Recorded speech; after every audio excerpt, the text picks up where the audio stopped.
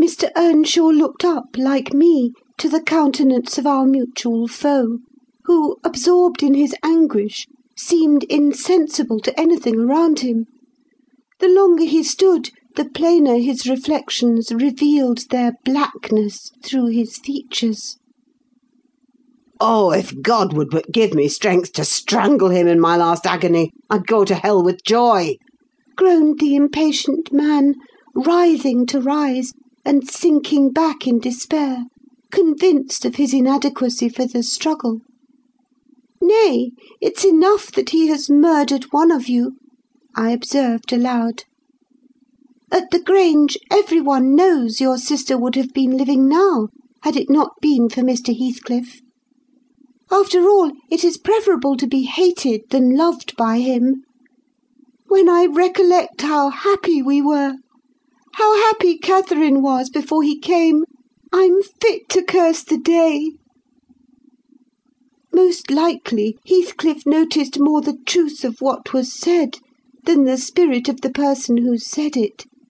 His attention was roused, I saw, for his eyes rained down tears among the ashes, and he drew his breath in suffocating sighs. I stared full at him and laughed scornfully. The clouded windows of hell flashed a moment towards me. The fiend which usually looked out, however, was so dimmed and drowned that I did not fear to hazard another sound of derision. "Get up and be gone out of my sight," said the mourner. I guessed he uttered those words at least, though his voice was hardly intelligible. "I beg your pardon," I replied, "but I loved Catherine too, and her brother requires attendance, which for her sake I shall supply. Now that she's dead, I see her in Hindley. Hindley has exactly her eyes, if you had not tried to gouge them out, and made them black and red, and her—" "Get up, wretched idiot, before I stamp you to death!" he cried, making a movement that caused me to make one also.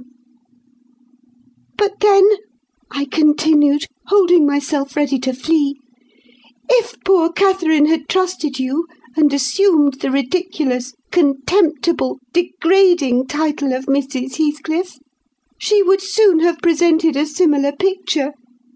She wouldn't have borne your abominable behaviour quietly. Her detestation and disgust must have found voice."